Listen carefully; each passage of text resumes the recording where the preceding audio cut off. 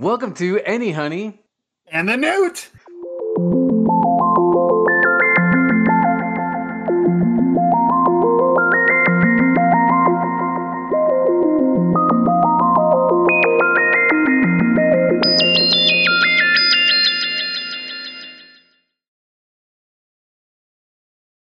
Today we're going to keep exploring love and relationships in basketball, but this time we're moving from the fan perspective to the player perspective. How many years of NBA basketball playing have you got under your belt there, Anthony? NBA basketball playing? Zero. Yeah. Oh, me too. It's so we're going to definitely be talking about something that we don't have firsthand knowledge on. I did play against a G League player one time. I got What? utterly decimated. I've had three instances where I played against top tier talent. One, I got to play against the SUNY Albany women's basketball team. And I actually held my own. It was awesome. And because all the players were around my height, I was like the most dominant person on the court. It was pretty spectacular. Defensively, I should say. Another time, the G League player I played against, he was actually trying out for the G League team, so didn't Okay. officially make the team. But he was really quick. He's the quickest player I've ever played against, and I had to use like literally every ounce of effort that I had just to keep up with him. Wow. And I think I held my own. He still lit me up, but I also lit him up on the other end, so it was a little tit for tat. And then um, at SUNY, sorry, not SUNY. I visited a friend who was spending the summer in Texas, and I got to meet the women's basketball team from Baylor, who were the champions that summer, or not that summer, that spring. And so I got to shoot around with them. That's awesome. I have not had those brushes with greatness other than playing against somebody who's played against a G League player. Uh, and you. Um, yeah, no, uh, AAU basketball, and then I practiced with the varsity team, but ended up not playing with them, so I could do theater instead. That's the kind of jock I am. Uh, so yeah, definitely talking about players' perspectives from what we can tell as observers and fans. So I just wanted to give that kind of caveat. Yeah, that's a really interesting point. So last time we were talking about, basically just the one-sidedness of the fan interacting with the game through watching and observing, right? But there's also, we talked a lot last season about narrative structure, and we kind of touched on like this deeper level of understanding of the game through learning about the players and their lives, right? And I think we even very briefly mentioned the possibility of like the duties players have to the game because of the fan interaction. But I don't think we got very deep into that. So before I guess as like an intro to this topic, is there anything that you want to use to build off of from maybe that first conversation? Well, I think we were definitely talking about fans of teams and fans of players, and it's in both of those cases, even the fans of teams seem to focus on players, right? Like we want superstars. We have the main guys that we follow, and we can kind of plug and play the role players as needed. And sometimes people will find a particular role player that they enjoy their game or find some kind of fondness for. Um, I remember. Um, I was gonna say I remember, but obviously I don't because I'm blanking on his name. But a redheaded 3-point shooter that I had never. It's not Bonner. But anyway, some player I'd never seen play, and then I found out he'd been in the league 7 years, and his whole job was like come out for 5 minutes and try and hit three threes, and then go back to the bench. And I just was fascinated with that whole. That's his career. Like he gets paid to do that, and that's pretty fascinating. So anyway, I think a lot of fandom, whether it's for team, for the sport, or whatever, still tends to be player centric. And I wonder what that's like for a player who dreamed of playing the sport professionally for maybe a couple of reasons. One, financially, right? Like it's a great way to make a lot of money really quick and young while you're young. just loving the sport and being talented at it probably motivates you to excel at it and beat everybody else. So the competitive nature of the sport might propel you to the game. Maybe you choose basketball over other sports because there's something about that game that you particularly enjoy. And then there's also like the possibility of like celebrity and being a fan favorite. Like maybe that drives some players, and so there is at least one of the motivations and relationships that could be central for a NBA player is the fan player relation. You sort of mentioned this, you talked about the financial aspect of it, but for some people, it's actually a way to change their social structure, like where their placement in social structure, right? Like, a given example, like Stefan Marbury grew up in the projects in Brooklyn, Staten Island, right? And so for him and his family, basketball was a chance to get out of the perpetual economic situation that them and all the people that were living in their complex were in. And I don't think it's as strong a narrative now, but there was like a period of time in like the 90s 2000s where a lot of players were coming from really poverty stricken situations and using the financial incentive as a way to escape their situation. Yeah, I don't have anything to add to that. It's a fact. It's probably reveals a lot of things about society. The fact that we're willing to pay so much money for our entertainment and for leisure that this ends up being one of the only routes that certain people are allowed to take. There's other justice concerns about education and skill development. So maybe I'll set all that to the side. Yeah. Um, One other thing that I wanted to add was we kind of talked about this in the last episode with the fans becoming invested in the players. Um, but as you just mentioned, there's a lot of different reasons why players are invested in the NBA, right? They either sometimes they want to play for a specific franchise. They're hoping to get drafted by that franchise. Example is R.J. Barrett getting drafted by the Knicks. Um, or whichever rookie gets drafted to their hometown team. Essentially, Derrick Rose to Chicago is another great example of that. So there's like that incentive. There's also just the incentive of just trying to be better. One of my favorite things about anime storytelling is like the protagonist is always trying to be the best at whatever it is that they're doing. And in basketball, right, you get these few who really want to rise to the top. LeBron James, Kobe Bryant, Michael Jordan, Giannis. They all have this incredible thirst to be the greatest, and it's like watching this arms race. But it's really interesting and to watch and entertaining. Yeah. What's really fascinating about this too, like there's so many debates about intergenerational comparisons, but one of the things that makes that such a challenging debate is that the newer generations learn from those that went before, right? Pete Maravich's underhanded floaters and behind the back passes were were revolutionary, but now who can't shoot a floater and pass behind the back? Like it's a skill that every player has to have if they're going to play professionally. Similarly, Jordan, his leaping ability and acrobatic dunks and layups kind of inspired generations to mimic him. And so not everybody can jump like Mike, but a lot of people have learned from that to learn how to use the backboard and the rim to make nice finishes. They've learned how to take physical contact and turn that into a playable finish. And so as each generation learns from the greats before them, the average rises, right? Like the competition level overall is higher and harder to excel at.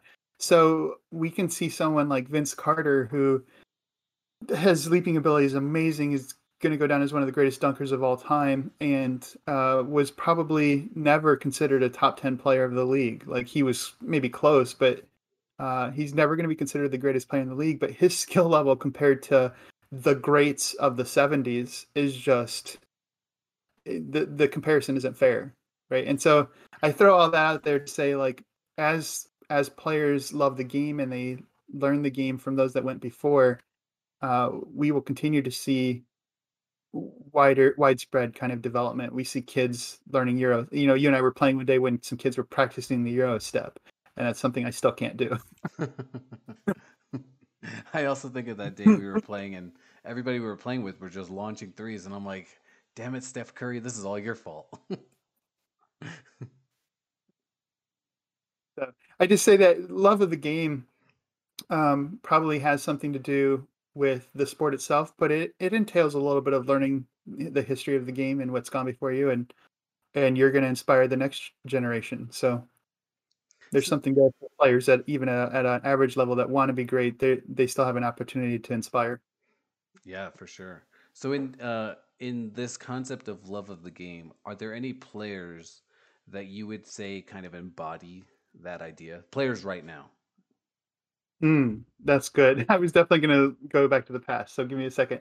Do you have any on your mind while I think about your question? Yeah, sure. Going back to the past, who would you say embody that? Was there anybody that came to the top? Yeah, yeah. It's the inventive players like Steve Nash comes to mind. I definitely think.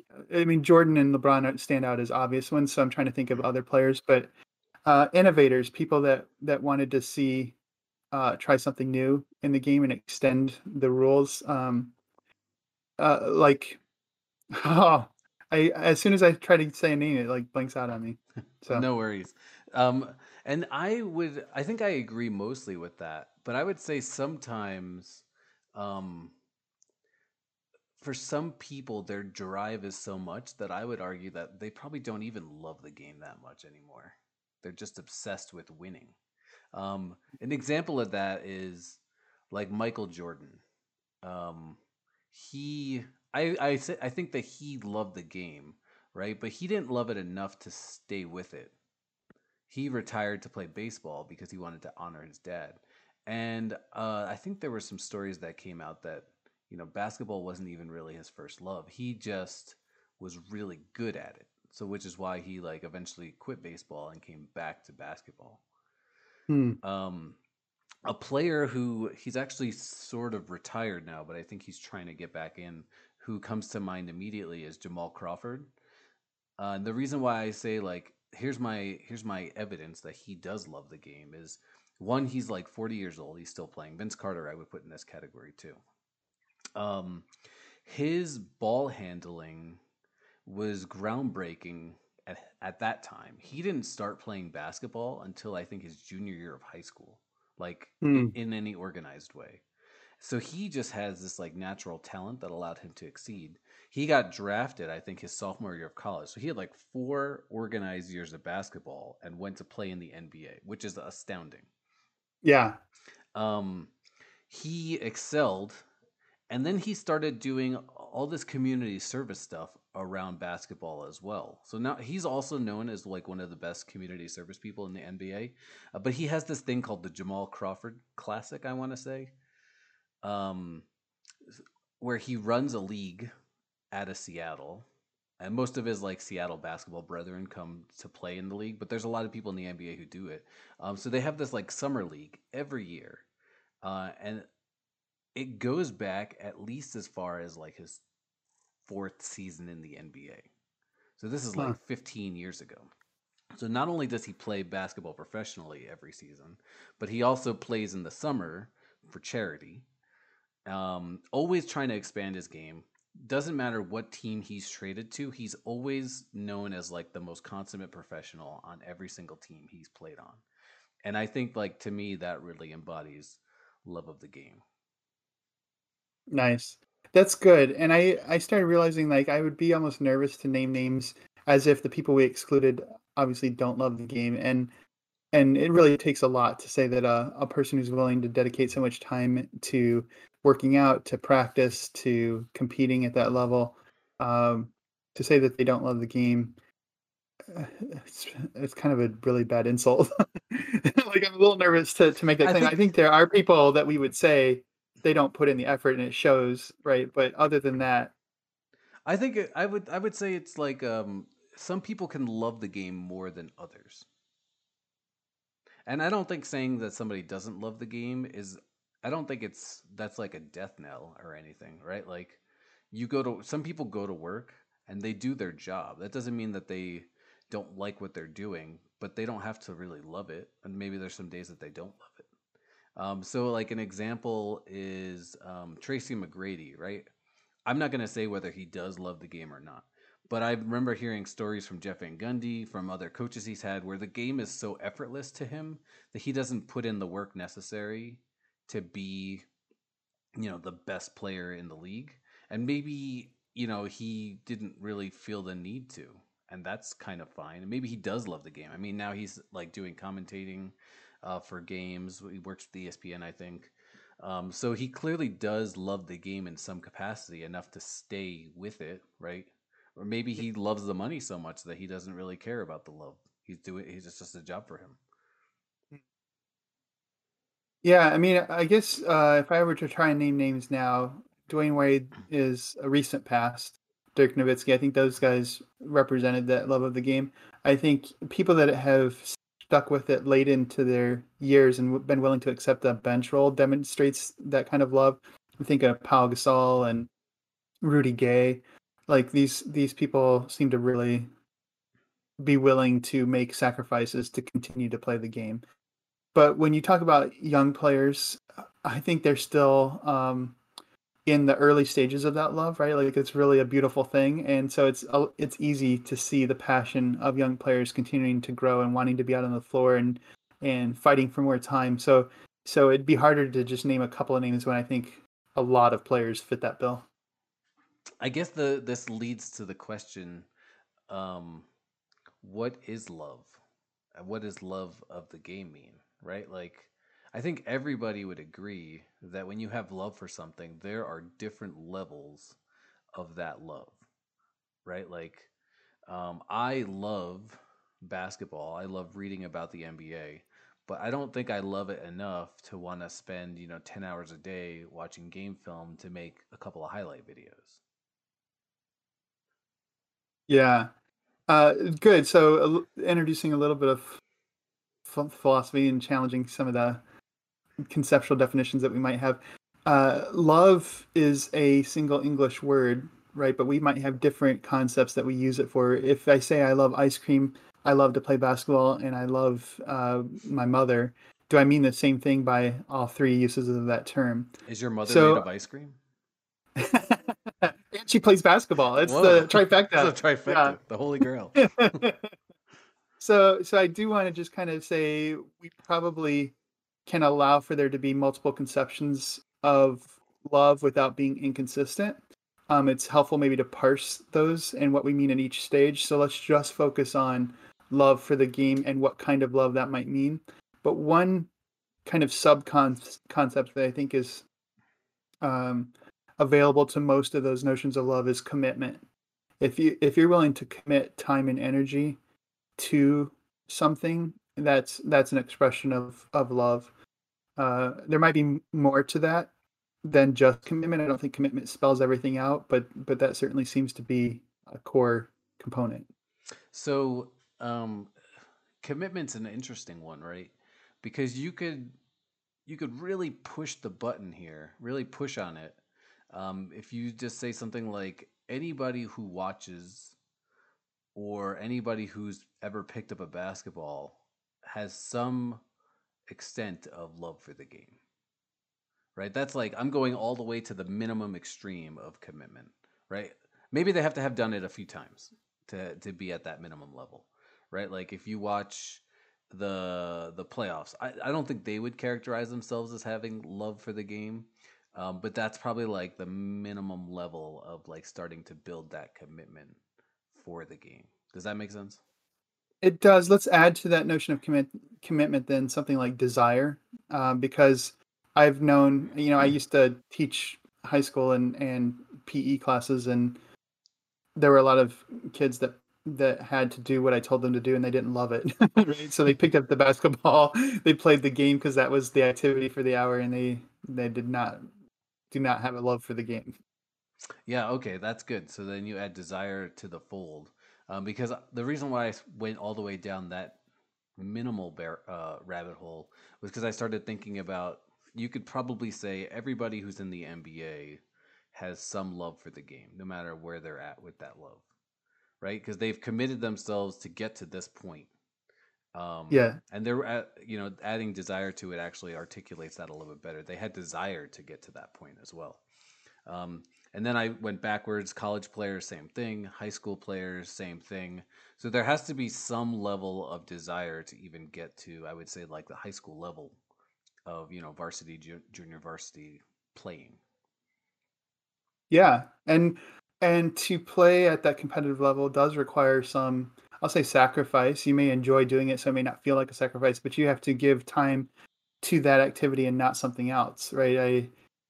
When I was interested in playing for the high school varsity team, I started running every day, and I hated running, right? But I knew I needed to needed to gain better conditioning, and so that's something that to pursue a goal that I cared about, I was willing to make a sacrifice. There's something like that. What's interesting, as you go through the different levels backwards, I want to go back up to NBA Hmm. and everybody that has ever made it to the NBA at some point loved the game of basketball. And what might be a curious question is, instead of questioning each player's love of the game, is maybe focusing on, are they still in the desire stage, or are they transitioning over to like primarily commitment? Like, this is what I've dedicated my life to, and I'm going to keep trying to do my best at this sport, even though maybe I don't have the same desire I did when I was younger and it was fresh and not as difficult. That's a really interesting thought, and I want to just ask you a clarifying question. So you talk about commitment, right? And there's also, to me, on the other side of commitment is investment, Hmm. right? Like you've invested all this time and effort to becoming good at basketball, and for some people, maybe commitment is like an expression of the investment. It's like, well, I've already got all the skill. I basically should stick with it. There's a logical fallacy that, or a bias that we have as humans, which is what's the name of it? It's The sunk investment thank fallacy. you, thank you. The sunk cost fallacy, where like I've done all of this work in it, and even if it's not paying out for me because I did all this work in it, I should stick with it. And I feel like we even see that on the professional level. Guys who they're just not enjoying the game anymore. You hear when they get traded from one team to another, it was like I really wasn't enjoying basketball anymore. I didn't love it anymore, and I needed to find something that would make me recommitted to the sport. And like this is kind of a Mhm. fresh start for me. Yeah, yeah, I think that's right. There, and it's a good distinction that you're making between investment and commitment. There are probably people who late in their careers are merely invested, and others who are committed and invested. So that's a good distinction that might help us see why we can sense that some players are more engaged with trying to excel to the next level. I want to just ask or open the door to thinking about the player's relationship with fans. And especially in relation to this love for the game, I feel like whether or not a player expresses love for the game is a criterion by which a lot of fans will judge them. And Yeah. we've seen different players like become heels, to use your wrestling analogy, because they didn't satisfy some kind of fan storyline or desire. So, do you want to talk a little bit about the player fan relationship and maybe whether the players owe fans anything? Yeah, that's such a great question. I think we as fans unfairly judge players for their love of the game, right? Like when you are elite at something, it's almost like this, at some point, it kind of becomes a burden. You talk about sacrifice, right? Like for them, they've sacrificed a lot to get here, but now they have to continue to sacrifice to their own detriment in some cases. I'm not going to say all cases. Um, and one thing that really opened my eyes to players, how players like exist in the world of basketball, was this like, kind of learning about what they do in their spare time. This is like how deep the Knicks fandom went, was like I would follow them on social media, learn about like their hobbies, what made them tick, what makes them laugh, what makes them cry, that kind of stuff. And then I learned that like we place all of this unfair judgment on players because of because we have this. I don't want to say superficial love of the game, but we have this other kind of love of the game. Like it's deeper, it's different, sorry, not deeper. It's different from the players' love of the game because they're playing the game and we're watching the game. And thinking about like player development was a perfect example of that. It's like this guy got drafted number 1 overall.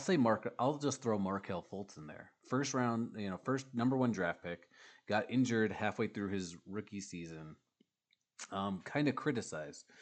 And it felt unfair to judge him because of, whatever issues the Philadelphia development staff had, right? You could easily look at all of their draft picks. They were like bottom team, so they had all these, 1 through 5, 6, 10 draft picks. And only like 3 of them panned out at the time. Like you could say Ben Simmons was a good choice. You could say Joel Embiid was a good choice. And what's the dude who plays on Minnesota now? He was like a lanky European. No, Sarich. Sarge, thank you. And you could say he like really fit in with their philosophy. Um, Nerlens Noel, I would also say, kind of excelled, but um, he eventually got traded really quickly. And Sarge got traded too, but those are the 2 guys who stuck around, and everybody else got measured up to their success. Now, first, you easily say like everybody's different, right? So even if they were the best in their class at that time, it's not fair to compare them to anybody else because everybody learns differently.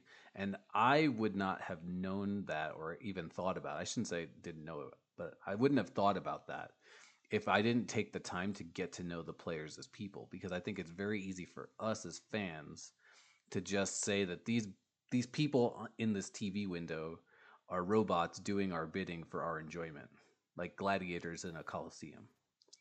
Yeah. And Draymond Green's been become pretty famous for being a cantankerous kind of. When he does his interviews, he's more likely than not going to say something that will rile up some fans, either get the Warriors fans excited and rowdy, or rile up opposing fans. But he's famous for kind of like pointing out how all these people who don't play basketball and don't play the game have opinions, and he doesn't really care about their opinions because they don't know what's happening on the court in the locker room. Like, just the experience of that, he indicates, is different than what we all expect, and so we shouldn't presume to be able to speak to that situation without having firsthand experience. Which is a interesting. I don't know if I completely agree with it, but it's an interesting point. Yeah. One other thing that I would throw into this, you mentioned expectations. There's like the expectations the players have of themselves, there's the expectations that we have of the players. And I would also throw in, oh man, it's fleeting now. These words are fleeting through through the air. Too. Um, there's not just expectations, there's values that we have, right? As we have societal values and norms, as you always like to poke my buttons on, reminding me. But there's also individual values that we have, right? So I value learning. So when I see a player learning, I care more about that player. Whereas others value excellence, right? So they, of course, are going to gravitate to the top of the NBA pack. And anybody who doesn't have that same standard of excellence, they care less about, or I shouldn't say care less about it. Maybe they scrutinize more because of that. They hold them to that standard. Yeah. Yeah, exactly. So that's another way that we as fans are sort of unfair in this player fan relationship, right? Players, they have player player relationships, which we'll talk into about in another episode. They have all these other kinds of relationships that they deal with. I feel like they do actually care about the player fan relationship, but probably in a like when you have enough negative experience with that relationship, I think that they are more prone to kind of toss it aside. I think of Kevin Durant, who's a perfect example of this. Like his first 7 or so years with the Thunder, he was a very heavy fan favorite. And then, the media. I think maybe the media of player relationship is one that we haven't talked about, and I don't know if we will. But the media kind of started coming out with these articles essentially writing about dissent between him and Russell Westbrook while they're on the same team. Um, and then the Kevin Durant burner account was discovered, right? Was that in OKC? I think that was in Yeah, Golden it State was it years. was the last year he was in OKC. I only know that because I was Okay. just reading about it. um, yeah, so then the Kevin Durant burner account came about, which essentially destroyed his relationship with Russell Westbrook. But at the same time, destroyed his relationship with the fans. And then he kind of did this heel turn where, at least in the public persona, right, he was this good guy. He was the anti LeBron up until this point. It seemed like he really appreciated the fans' input and he cared about the fans' input. And then after this discovery was made, after all that turmoil between him and Westbrook, after the turmoil of him wanting to go to the Warriors, he became a heel in pro wrestling terms, and he, now people chastise him for his decisions, and he kind of like every response he has is like go f yourself or whatever. Yeah. Yeah, that's a big example of the fan relationship souring, and the one of the player response one of the player responses that's available, right, is just like, well, screw the fan. That's not why I'm here. Another one would be to like try and curry favor with the fans and figure out a way to restore a reputation. I don't know. I don't have an example right off the plate, but maybe Dwight Howard is close to that. Hmm. Um, but there's different ways that players might see fans and relate to them. And I wouldn't characterize it as players loving fans. I definitely think that they feel like interacting with the public is a burden that they have to, um, that's part of the role that they've got in this professional position of entertainment, and basketball. But some people seem to cherish the celebrity and the like Shaq seems like definitely like he's going to be on camera for the rest of his life. Doesn't matter what he's doing. Right? Some people want to be in the spotlight and engage with the public, and other people want to be left alone and really just do not care to engage that. And really, it is just a job for them to engage the public. Maybe the fan relationship is more of a meta layer. Because I think, like you said, some people will really appreciate the celebrity status given to them because of fandom. Yeah, so kind of contrasting with Shaq style, Charles Barkley was like hated while he was a player because he basically just didn't give a crap about the fans because he cared about winning on the court, right? So everything he did was about that.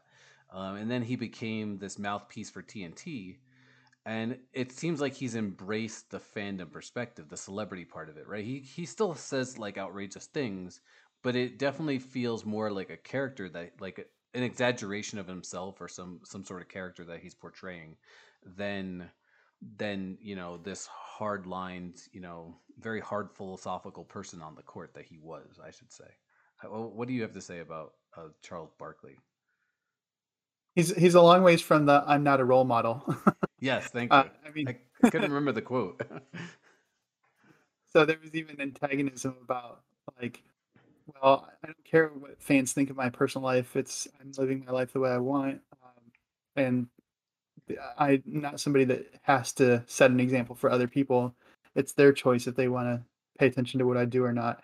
And I still think he kind of feels that kind of independence, but a lot more sensitive. I've noticed in his commentary on TNT, he's a little bit more conscientious about how people might take things he says. And even though he does say the outlandish things and says pretty brash things, he will walk things back if he feels like he needs to, or clarify them.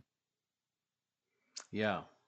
And that's kind of why I was thinking that the fan relationship, at least from the player's perspective, is more like a meta thing. Like they acknowledge and appreciate that the fans give them the platform and give them the money, right? Essentially, like our viewership is what pays their salaries. Um, but they still feel autonomy in their decision making, despite that possible perception of owing. I think there's an interesting dynamic too. You mentioned in the previous episode about fans how you started like learning about players' personal lives and reading their Twitters and finding out about their like where they want to live and what their aspirations were and their background and how that helped you to come appreciate the game and the player more. But that is quite a lot of exposure, right? Like somebody who chooses to play basketball, all of a sudden their personal life is up and available for everybody to explore. And I suspect that what we're experiencing right now is maybe a little bit of a backlash as social media, as pervasive media and nonstop podcasting and access has been made available so that fans can get to know players on a more personal level. There's probably a lot of players that are saying, "Hey, I understand that we have to have fans, but I'm a little uncomfortable with how invasive this is to me living my life." And so I can see maybe some of the heels of the NBA being just people saying, "I'm exhausted by this. I don't want to have to deal with this and put up with the emotional energy of placating people I don't know, strangers whose opinions don't matter to me." Right. And so I can kind of see from the player perspective how it's annoying that that entertaining the fans and engaging with the fans off the court is part of their job now. Like that's got to be frustrating. Yeah, one thing that's as you were talking about that, I just kept thinking like, man, celebrities in Hollywood have been dealing with this for like 50, 60 years. Um, how do they deal with the exposure? And how do it'd be nice to compare that to how NBA players deal with that exposure because the NBA wasn't massively popular. And by massive, I mean like didn't have as broad of an audience as it does today until about the mid 90s, the late 90s. And so, celebrityism is pretty new for the NBA as a whole. And, this generation of players are definitely experiencing the full gamut of, celebrity compared to like, maybe Jordan and Hakeem and Patrick Ewing had that level in the early 90s. It's interesting how some players have used that platform and opportunity to affect their on-court persona too, right? Joel Embiid has become famous for like roasting people on his Twitter and putting out all these memes and just trying to be funny and engage the audience. But now, like on the court, he does things that are meme worthy, even and uses taunts from his Twitter on the court and vice versa. Like he's kind of bleeding those through. Whereas other players, like you've mentioned, Kevin Durant, Kawhi Leonard, like they're more reserved and kind of don't want to engage the social media. Let me just play the game. Let's keep them in their separate spheres, kind of thing. Right. I wouldn't be surprised if there's a few players who, like Joel Embiid, have kind of embraced the role, that relationship, and they're essentially playing a character towards the fans. Like if I was a player for sure, there'd be like some glimpses of my real life, but I probably would have more fun with the character aspect of it. And it would probably allow me to shield myself from the fans in like a different way. Like if I can play a character, then the fans are getting what they want, but what they're getting what I want them to want instead. Yeah, that's the next meta level. So we talked about the fan player relation, player love of the game. We're gonna shift gears and in another episode talk about organizations and the relationships among within organizations and with from organizations to their fans. So maybe we'll leave the player relationship to management for that episode. Anything else you want to add about players before we sign off? I think I'm good. Don't hate All the right. player, hate the game, right? Don't eat the game. You can be a casual fan. Don't worry about it. Don't worry about it. Yeah. All right. Well, thanks for joining us for another episode of Any Honey in the